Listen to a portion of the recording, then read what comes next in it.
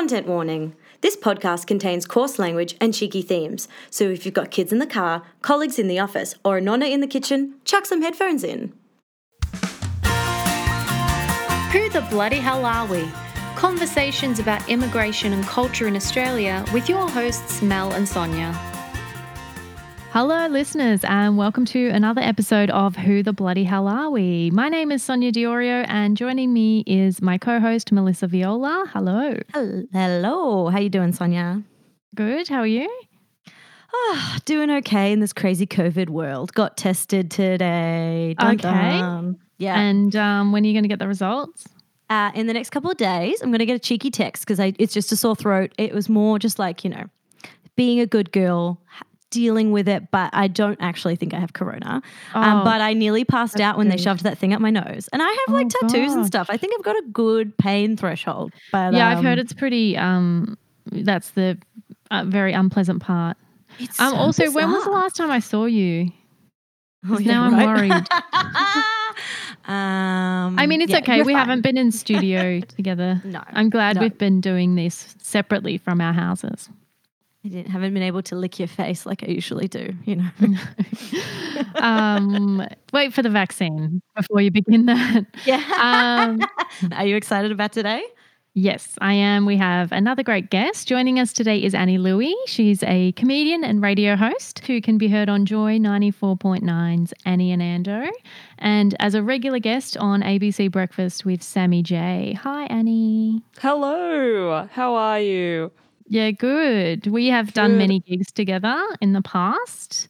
That's how we know each other through comedy. Seems like a lifetime ago now. It does. Have not been with you in a room in the flesh for quite some time. Yeah. Oh, I miss drinking. What kind of comedy festival could it have been this year? I'll never know. Yeah. Oh. It's so nice to have you.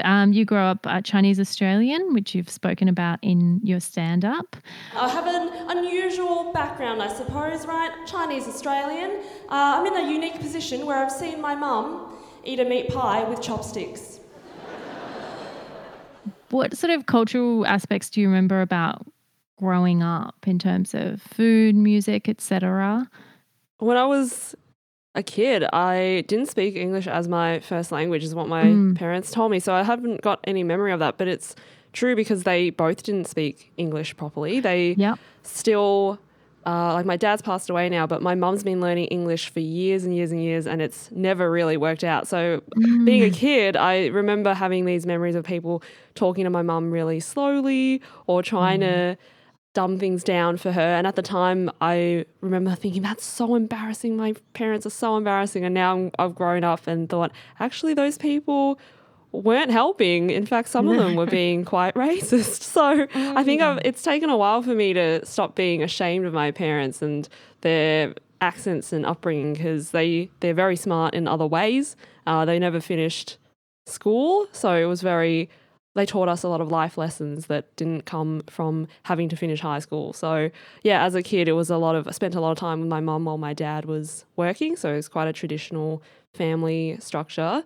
And it's only since in recent years that my mum's gotten a job and started working and finding independence for herself. And I wouldn't say, even though my family first came to Australia during the gold rush, that was my great-granddad.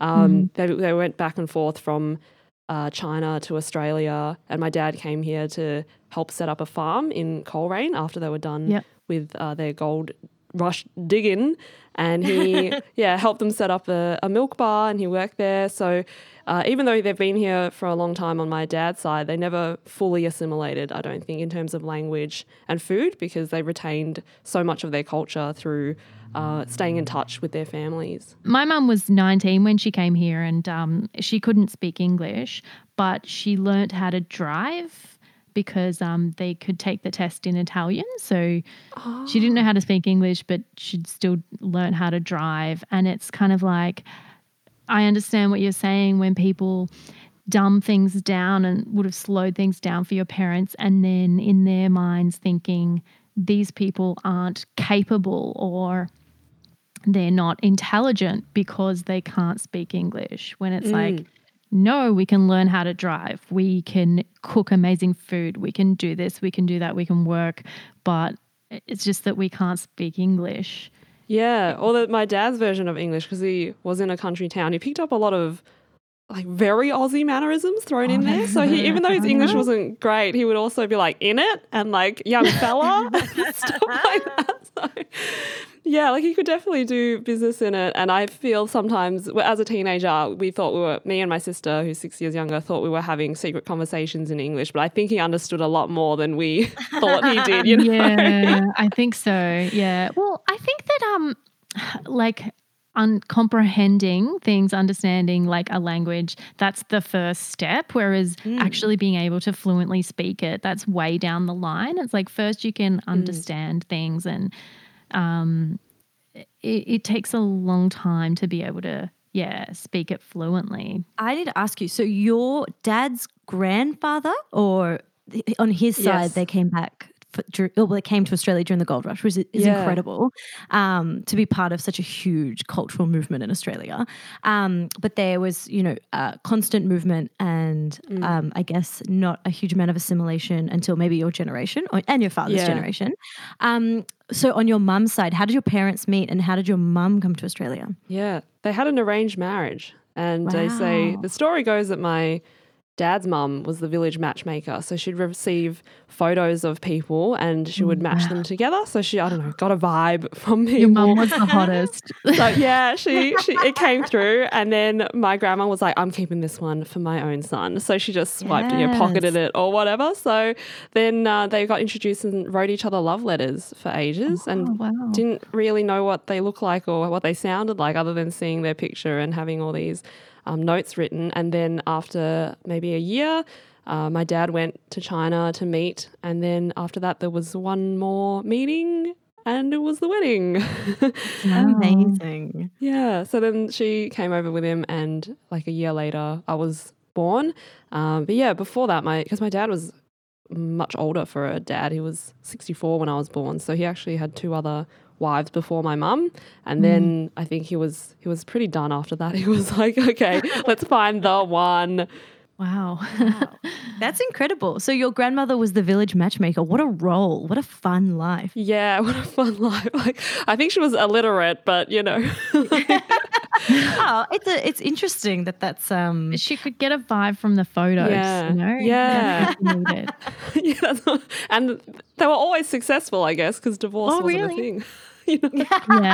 Yeah. Did she match other people, not just her immediate family? Yeah. So anyone, because I guess the villages are pretty small, so everyone knows each other. So they probably, would all come around and bring their photos and things. Even now, my mum's side of the family, they still live in a very small city that's, they say small, but small for China is 1 million people. So it's a little country town kind of thing called Taishan. So in that city are some other precincts around there that are very rural. So it's 4 hours drive from Guangzhou. And I pretty much know everyone who speaks the dialect in Melbourne, everyone my age anyway. Taishanese is the language, but it almost sounds made up. Yeah. Yeah. Do you have any idea about how your grandmother came to be the village matchmaker? Oh, I wish I knew more. I'm not sure. Yeah. I think maybe at a certain age, you just become really wise. And so they're like, Yeah. I think anyone with an international connection was probably quite lucrative at the time as well. So maybe she had a few, because I've got family in the US as well. So a few on my dad's side, they've migrated to San Francisco and other areas in California. So, maybe she was hot property, given that, you could send some of your relatives overseas. Well, the administration on a job like that, keeping tabs on all these people in all these different countries, let alone the people in your town, that's pretty intense. Yeah. Do you have any siblings? Yeah, I've got a younger sister who is 6 years younger, and her name is Anna. So we're Annie and Anna. And I had a joke about it. People ask me, is that for reals? And it is, because in Chinese culture, sometimes siblings have similar names or they share a character. So in Chinese, my name is Ya Wen and her name is Ya Yi. And my name is graceful. I don't remember what hers means, but they tried to replicate that in English and it didn't really work out. So we basically have the same name, and it was embarrassing for us, and I resented my parents for having done that because I think I wanted to name her Sabrina after the Teenage Witch, and my dad disagreed and went rogue and did his own thing. That's so cute.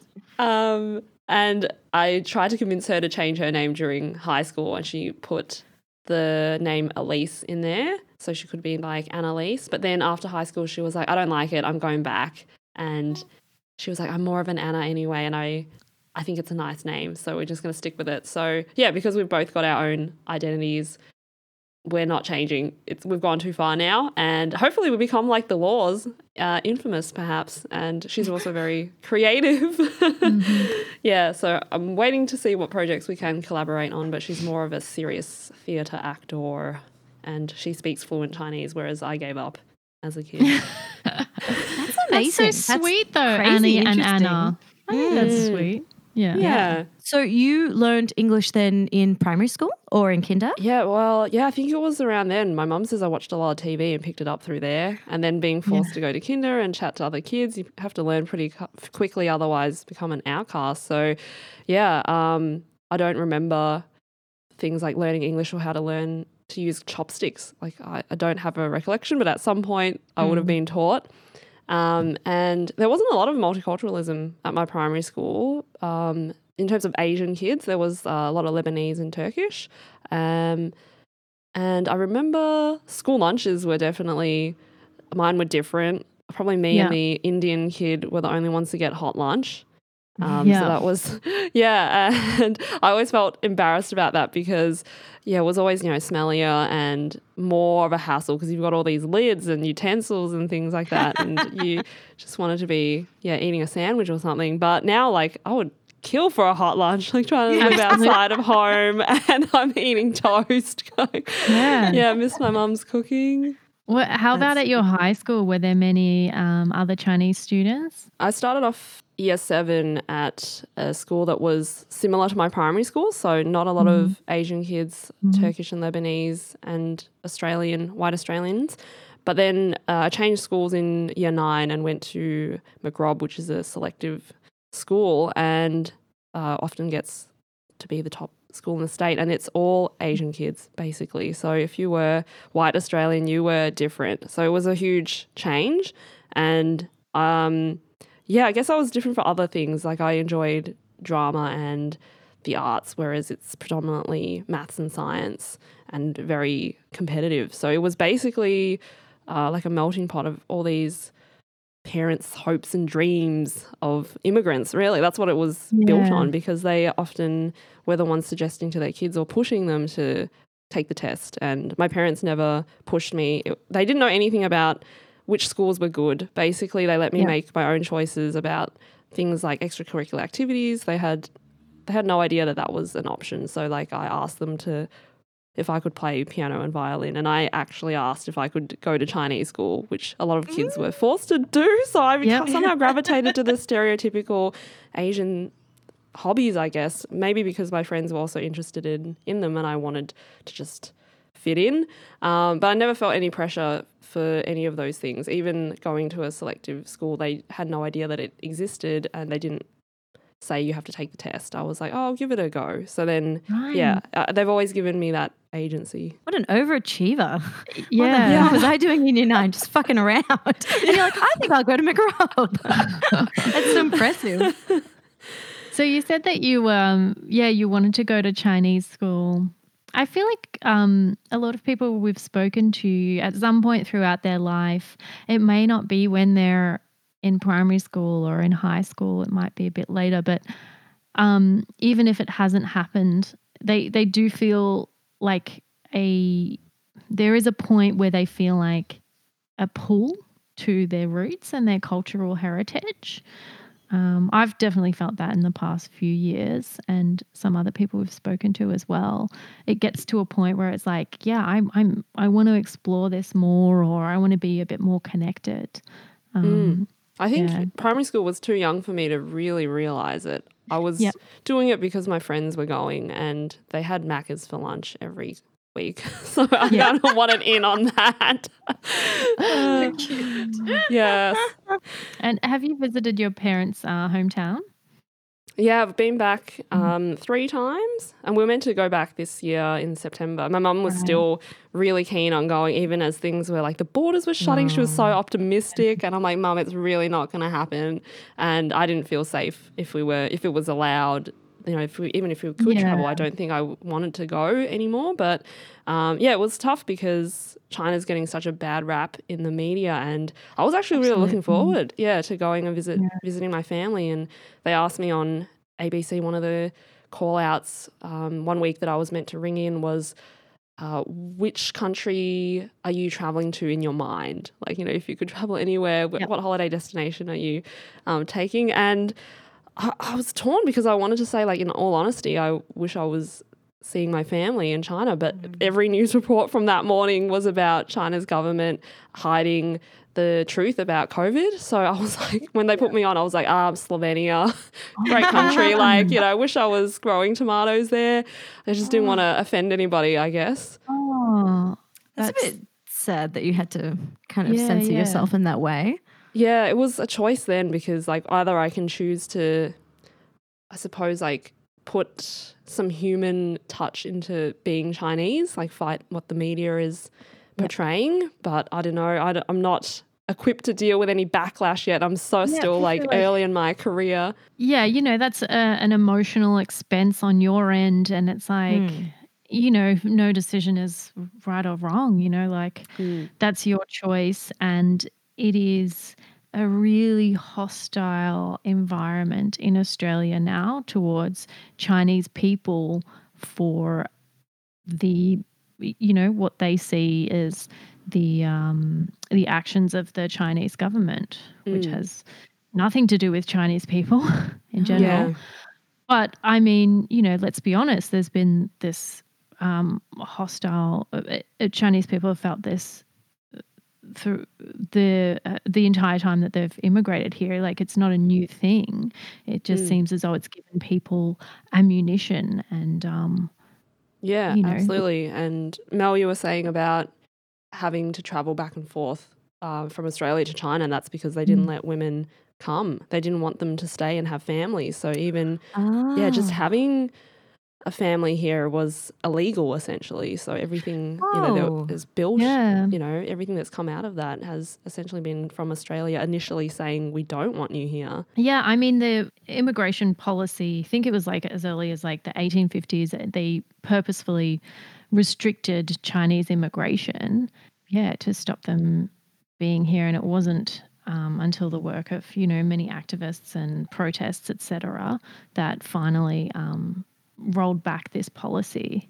Yeah, and I was shocked when I was reading back on the history of it, and even as late as the 80s that this was still happening. And my dad always spoke really highly about Malcolm Fraser, and he was, you know, he knew him, that he has connections to Coleraine where my dad had the farm and the milk bar. So he was saying a lot of his relatives and other family members said that he wrote letters, and now they're in museums, like to allow their wives to come over and to reconnect all these families. Wow.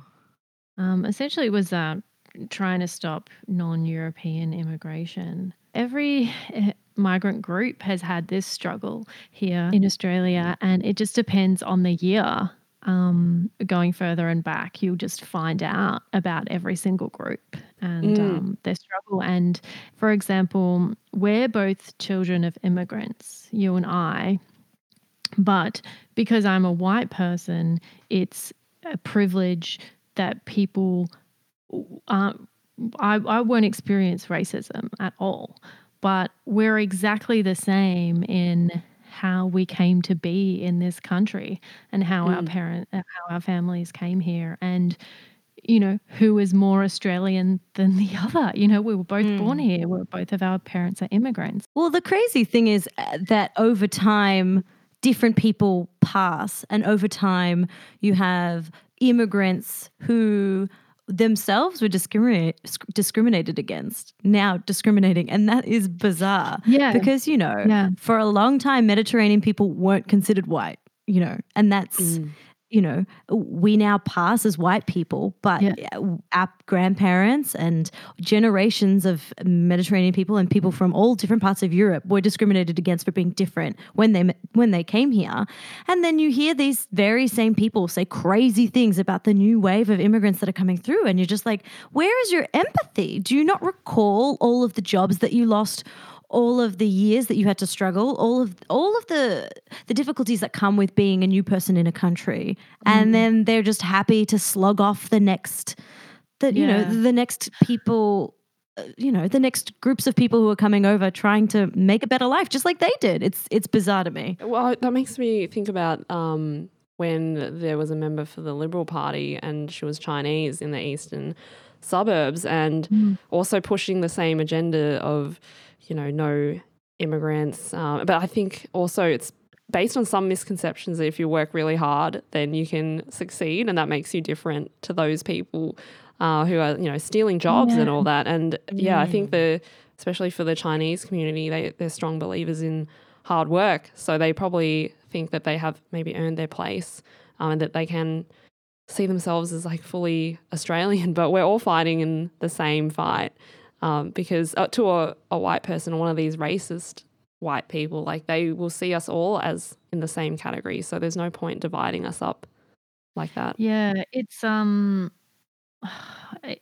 just so hard to it's hard to understand that anyone who has immigrated here would then be against immigration of another group, but it is seeing themselves as other and essentially better.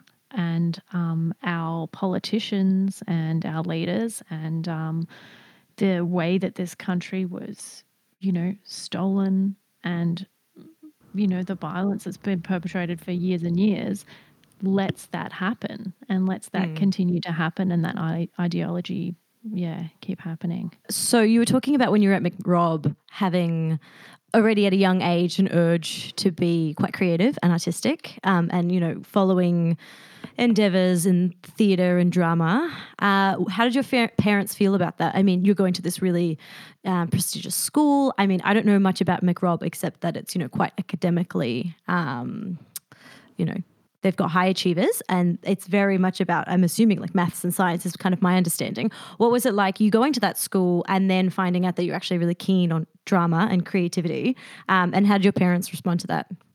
I think I've been conditioning them for years that I'm not that into maths and science. Going from being a really high achieving, probably mathematically inclined kid in primary school, but then switching and realising I was falling behind in those subjects compared to other people.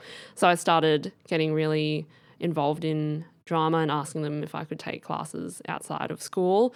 And by the end of, I think, year 11, I was still doing maths, but my friends Sharon and Patricia were dragging my limp body across the line. I was getting D's. So I went to the course coordinator and asked them for some help picking my subjects and whether I should do, my choices were further maths or do a second English subject. And they said, what do you want to do when you finish? And I was like, I guess I want to do journalism. And they said, okay, well, you're better off not doing any maths, just do another English. So that's what I did. But it was thanks to going to a comedy festival panel, a Jeez Louise one, where they had it was all women in comedy, and they were chatting about how they got where they were and what things they studied. And Kate Langbrook was on the panel, and Jennifer Wong and a few others, I can't remember, but they all said they had journalism degrees. So from that, I was like, cool, I guess that's what I'll do, because you can't really get a degree in comedy. So.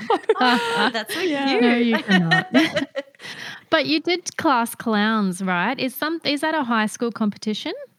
Yeah, so it's run by the International Comedy Festival, the Melbourne International Comedy Festival, and you can enter if you're in high school, and then there's the raw competition for adults. So I entered the Class Clowns one when I was 16, and it was from going to the grand final the year before. Neil Kolhatkar won, and I thought, I could do that.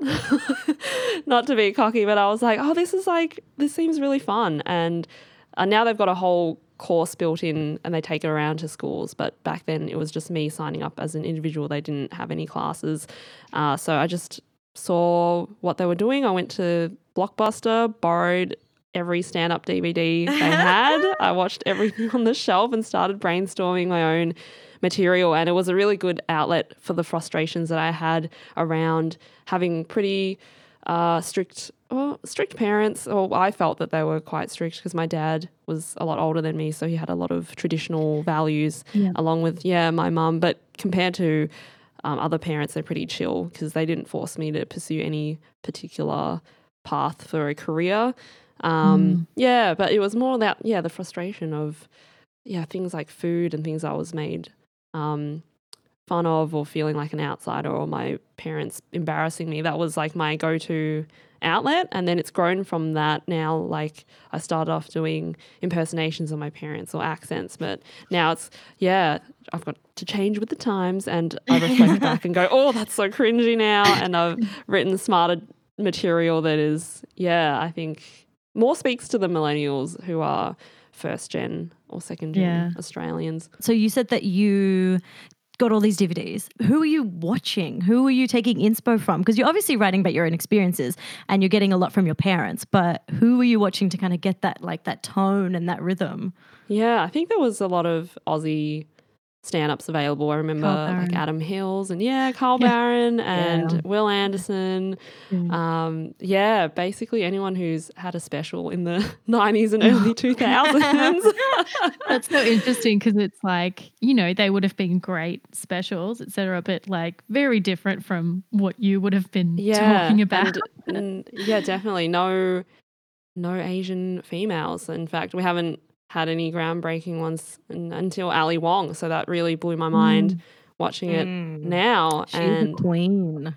Yeah, I need to read her book as well. I think it was incredible. That I thought that I would be part of one of the first people, or maybe Asian faces, to break in Australian media. That was a goal of mine, like as a teenager, but it's so hard. It hasn't like hit me till I have tried, you know, that things haven't progressed as fast as I thought they would.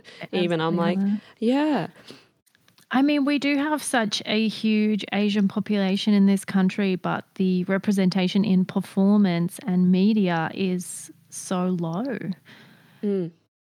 We don't, often people see people on our screens, or even throughout TV, film and theatre. Absolutely. Yes. Let that sink in. It's true. And I think one of my biggest idols is Ronnie Cheng, and how his trajectory has grown, and him bringing a TV show called International Student.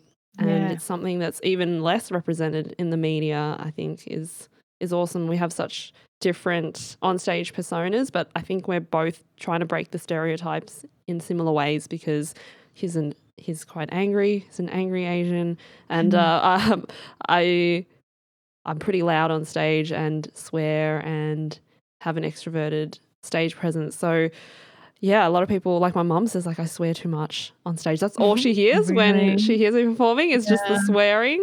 That's funny. I think that's definitely something that you wouldn't see, I think, your typical Asian woman doing. But I think even if I have a shit gig, I hope other people get inspired by it. Like, another Asian woman will see me and go, oh, I want to give that a go. So that's what kind of motivates me, just to stay in the game and represent, even if I'm not good at it, which now I think I'm good. But, you know, when I was starting out and going, you know, I didn't want to, I went in and out of comedy because it was so male-centric. So I was dipping in and out and not enjoying the experience until I set a goal and I said I'd do 50 gigs in a year, and even if it was hard or I hated it, I would just do it and then assess it after that. And I thought, oh, okay, that's the missing link. I needed to gig more and just keep doing it. Yeah.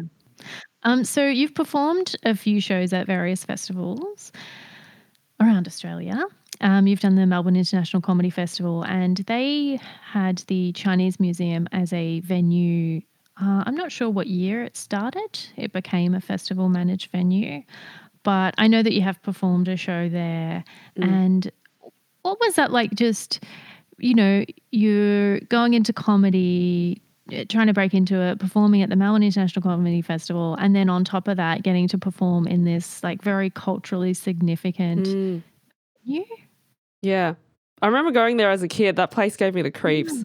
Really? It used to be so run down, and there would be a spiral ramp down into the basement where they'd have the dragon and stuff, and there would be these like decrepit like dioramas and of the goldfields and stuff, and it was not the best place, but since they renovated it, it's amazing, and I'm like super proud of what they've done there, and I'm going there and having a good time. But I haven't actually browsed all of the exhibits. So when I was doing my show there, I had audience members come up to me and be like, did you know they've got a whole level and it's full of information about the Louis family? I'm like, no. And they're like, oh, we thought you must have known. And I'm like, no. But then I'm like, I'm not paying entry to come back here. Like, I'll just perform. So I was waiting to like till this year because I was meant to be back in the same venue. And I was like, I'll remember to browse this time. But yeah, it shut on me.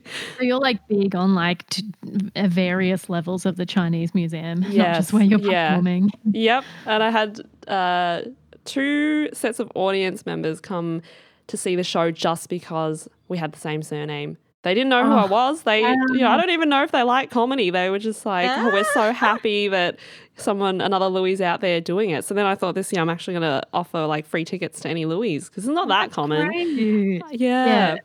But that's and a marketing strategy for another year. Exhibition as well.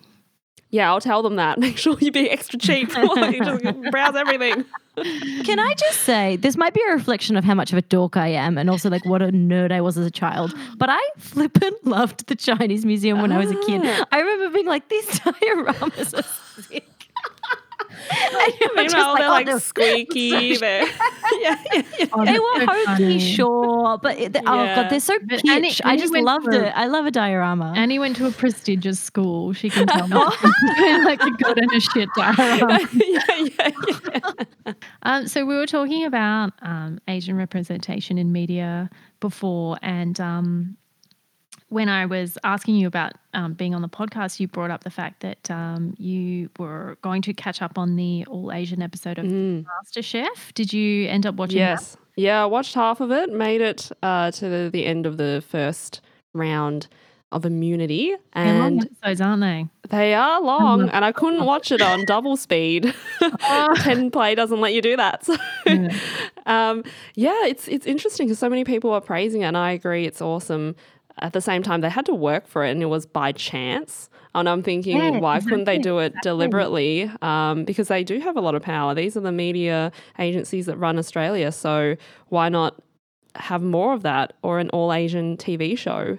Still hasn't happened. Yeah, and but I think it's not written by Benjamin Law. Yes, that's the only the problem. one I can think of. They had to cook instant noodles as the first ingredient. Yes, in the first round, and then after that it was comfort food.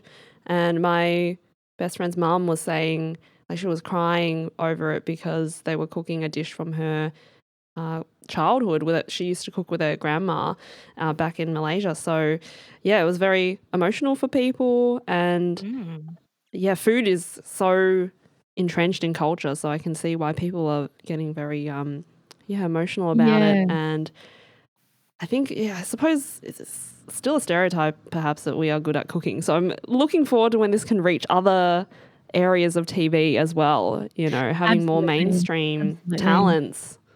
Because it is, that episode it's about cooking, and it is connected to culture, and Benjamin Law's fantastic series was as well. And we do have so many series by Asian creators, comedians, etc., that center around culture. But I think that it'll be a really important moment when people can break out of that and be in a show as an actor that is not defined by their culture. They're not there because we needed someone to be a Chinese person in the show, etc. I think that is, hopefully coming. Yeah.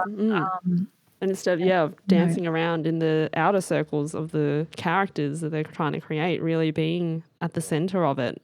Yeah. I'm not seeing a lot of that. And Diana Nguyen, my friend, who was featured in the book that changed my childhood growing up Asian in Australia, that was massive to even read about stories that reflected who you were and different people that I recognize. Like, oh, there's like an old Chinese man at the first story, and I'm like, oh my gosh, like this resonates with me. It could be one of my relatives who has dementia or something like that. And Diana's story, I think, was about being kicked out of home or something to do with her boyfriend and sex life. So it's something that's not discussed. So that was massive reading that when I was a kid. And her web series, Fee and Me, I went to the premiere and it was on the big screen at Nova, but it's not shown anywhere in cinemas. It's a web series, so you have to access it online, and it's so laugh out loud funny.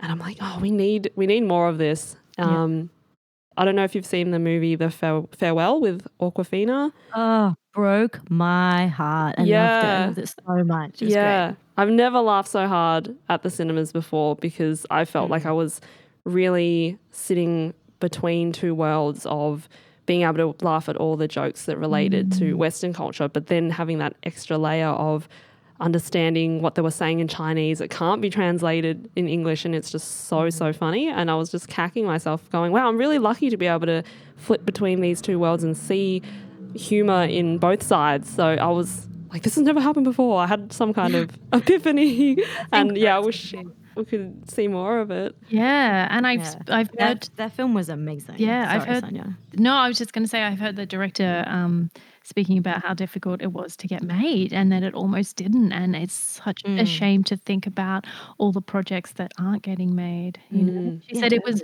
also it was so successful and so well written. It's kind of crazy. It's like, how do you have to push for this? And it's so interesting. I think it just highlights the fact that people, creatives, aren't often trusted to make the right decision.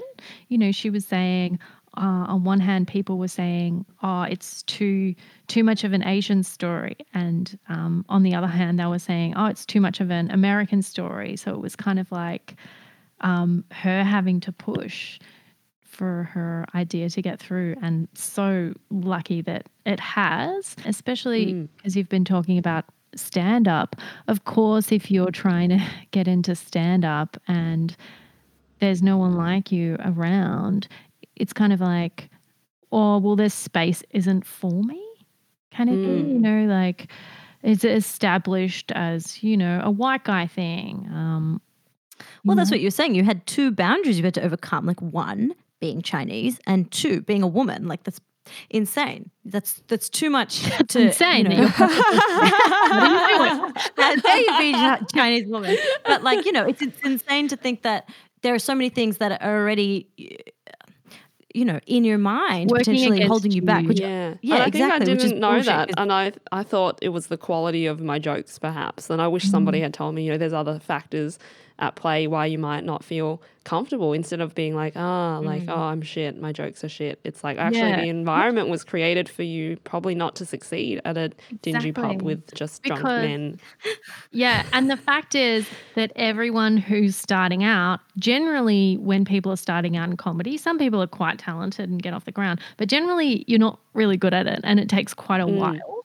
But if you're sort of having those struggles of like, okay, I'm trying to get better, I'm trying to write better jokes, but also I'm not fitting in, there just creates that extra barrier. And some people are, you know, since they're born, made to feel as though they fit into any space and that they belong in any space, and that, you know, stuff that you do is good.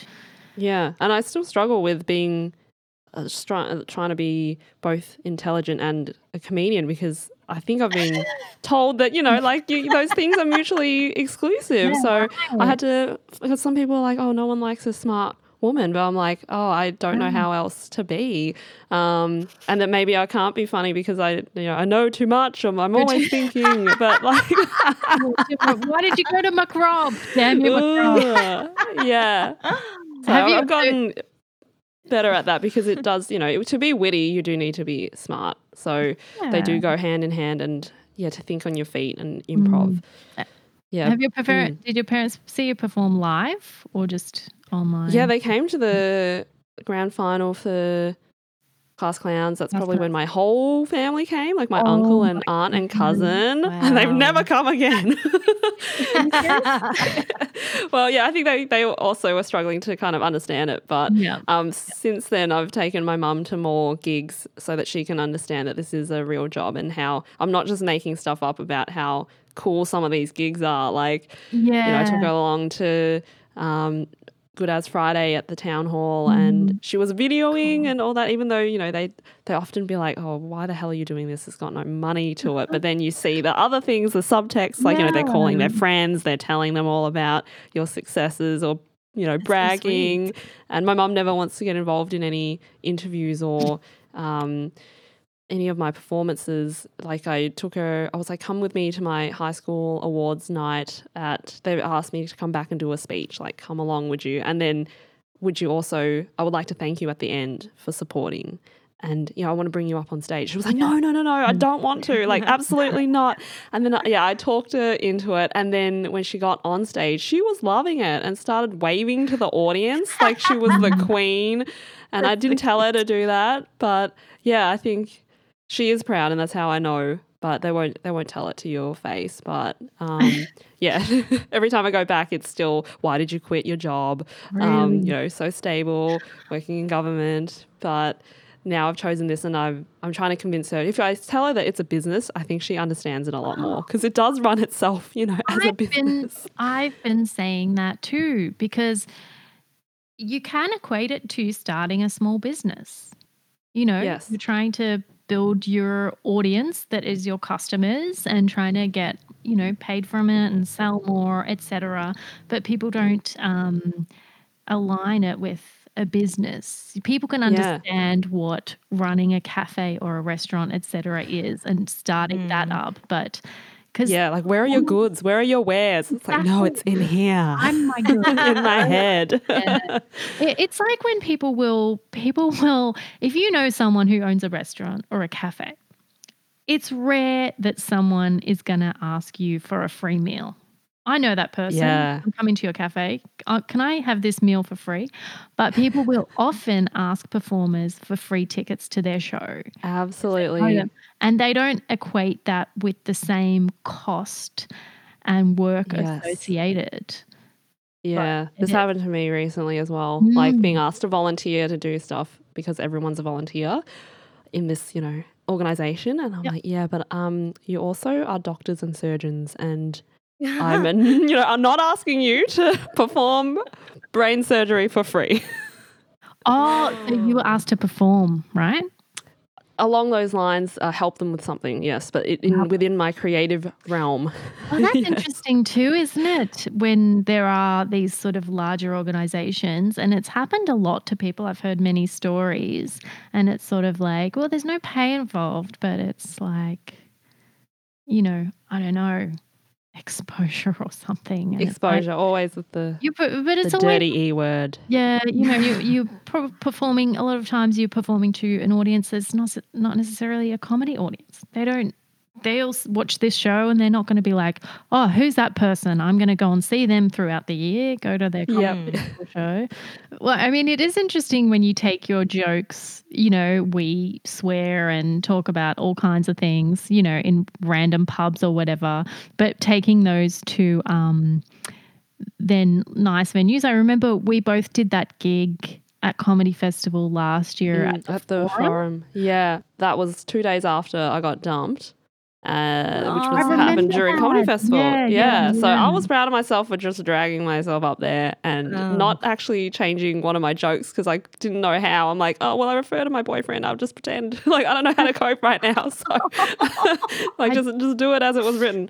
Yeah, I do remember that. You got dumped like just before Comedy Festival, the night before or something like that? Yeah. So Comedy Festival had already started and it was preview night, then opening night. So opening night was when it happened. And then, that show went on. Yeah. So that's what. So me and Sonia are Italian, which means we're obviously connected. So just send us an address and we'll get that all sorted. That's disgusting. Don't worry. That that's infuriates what me. has inspired the next show. So I'm going to be performing it online in 3 weeks. Yeah.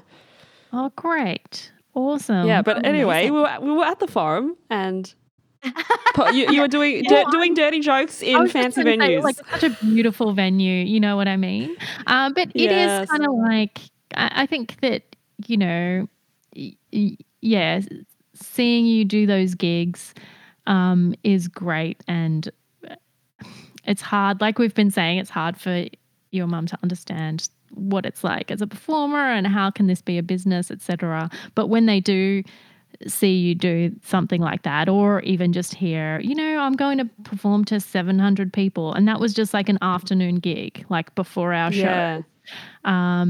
It is great. We do get to do some cool stuff as well. And we'll hopefully be doing more of those gigs soon. But I think it's going to be some time before we can perform in front of 700. Yeah. Well, I mean, if you bring 350 and I bring 350, let's do a Zoom gig. Oh my God. Imagine that. We'll just like invite our families. So it's like half Chinese, half Italian audience. Totally. If they're allowed to access, I don't know, you know, I don't even know if my family in China can watch what I'm putting on, depending on the platform. True. Yeah. You are censored. Can I ask you a question about potentially censoring some of the stuff you say in front of your folks? Because I found, since doing this pod with Sonia, my mum has listened to a couple of random episodes and has kind of... or I've said in passing potentially things that we've discussed, and it's been like, oh no, why would you do that? Or, you know, like, that's family secrets. Don't talk like that.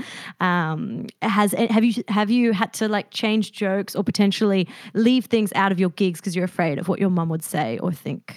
Especially if you're talking about culture. Yeah, sometimes I bank on her not understanding it fully, so I'll just do it. But she did come to my last show where I showed all these photographs that my dad had taken from when he migrated to Australia. They're awesome black and white photos. And then I talked about how much we discovered the skeletons in the closet after he passed away. And she hates that I do that material because they're so private and they don't like anyone to know about this. But so many people came up to me afterwards or messaged me saying like, oh, the same thing happened with my family. And it was so nice to connect with those people and be like, oh, actually, it's quite normal. Everyone has all these skeletons and some of them are quite funny. So even though she doesn't want me to reveal anything, she also doesn't want me to do a heap of different stuff. So I just take it with a grain of salt, you know. I wouldn't be here if I'd taken her advice on, anything really.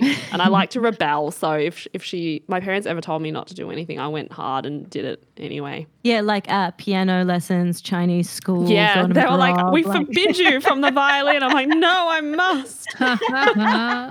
It compels me. Beautiful instrument. Instrument. So okay. cute. Okay. Well, thanks so much for joining us, Annie. It's been awesome. Thank you. So where can people find you online? You can find me at my website, annielouis.com. I'm on Facebook at Annie Louis Comedy and Instagram, Annie Louis. So my show is also streaming online for $15, so you can watch what I recorded, Annie Louis' Big Break, which was meant to be at the comedy festival and then got cancelled, but now you can see it on the web permanently, forever. Give me your money. Cool. And that will be on your website? Yep. Awesome. It is there. Thanks so much for joining us. It's been great. And thanks for sharing all these personal stories. It's been awesome. Thanks for listening to us, listeners. No worries. You can find us on Patreon if you would like to support us. A little bit of donation goes a long way to help us bring you more great episodes. We're on Patreon, Who the Bloody Hell Are We? And you can find us on Facebook for more great content. Yay. Ciao, Bella. Thanks for listening to Who the Bloody Hell Are We? If you like what you're hearing, subscribe, rate and review us on your podcast app of choice. Audio production and original music is by Andre Christodoulou. Search for us on Facebook for more information about our guests, fun content and to keep the conversation going.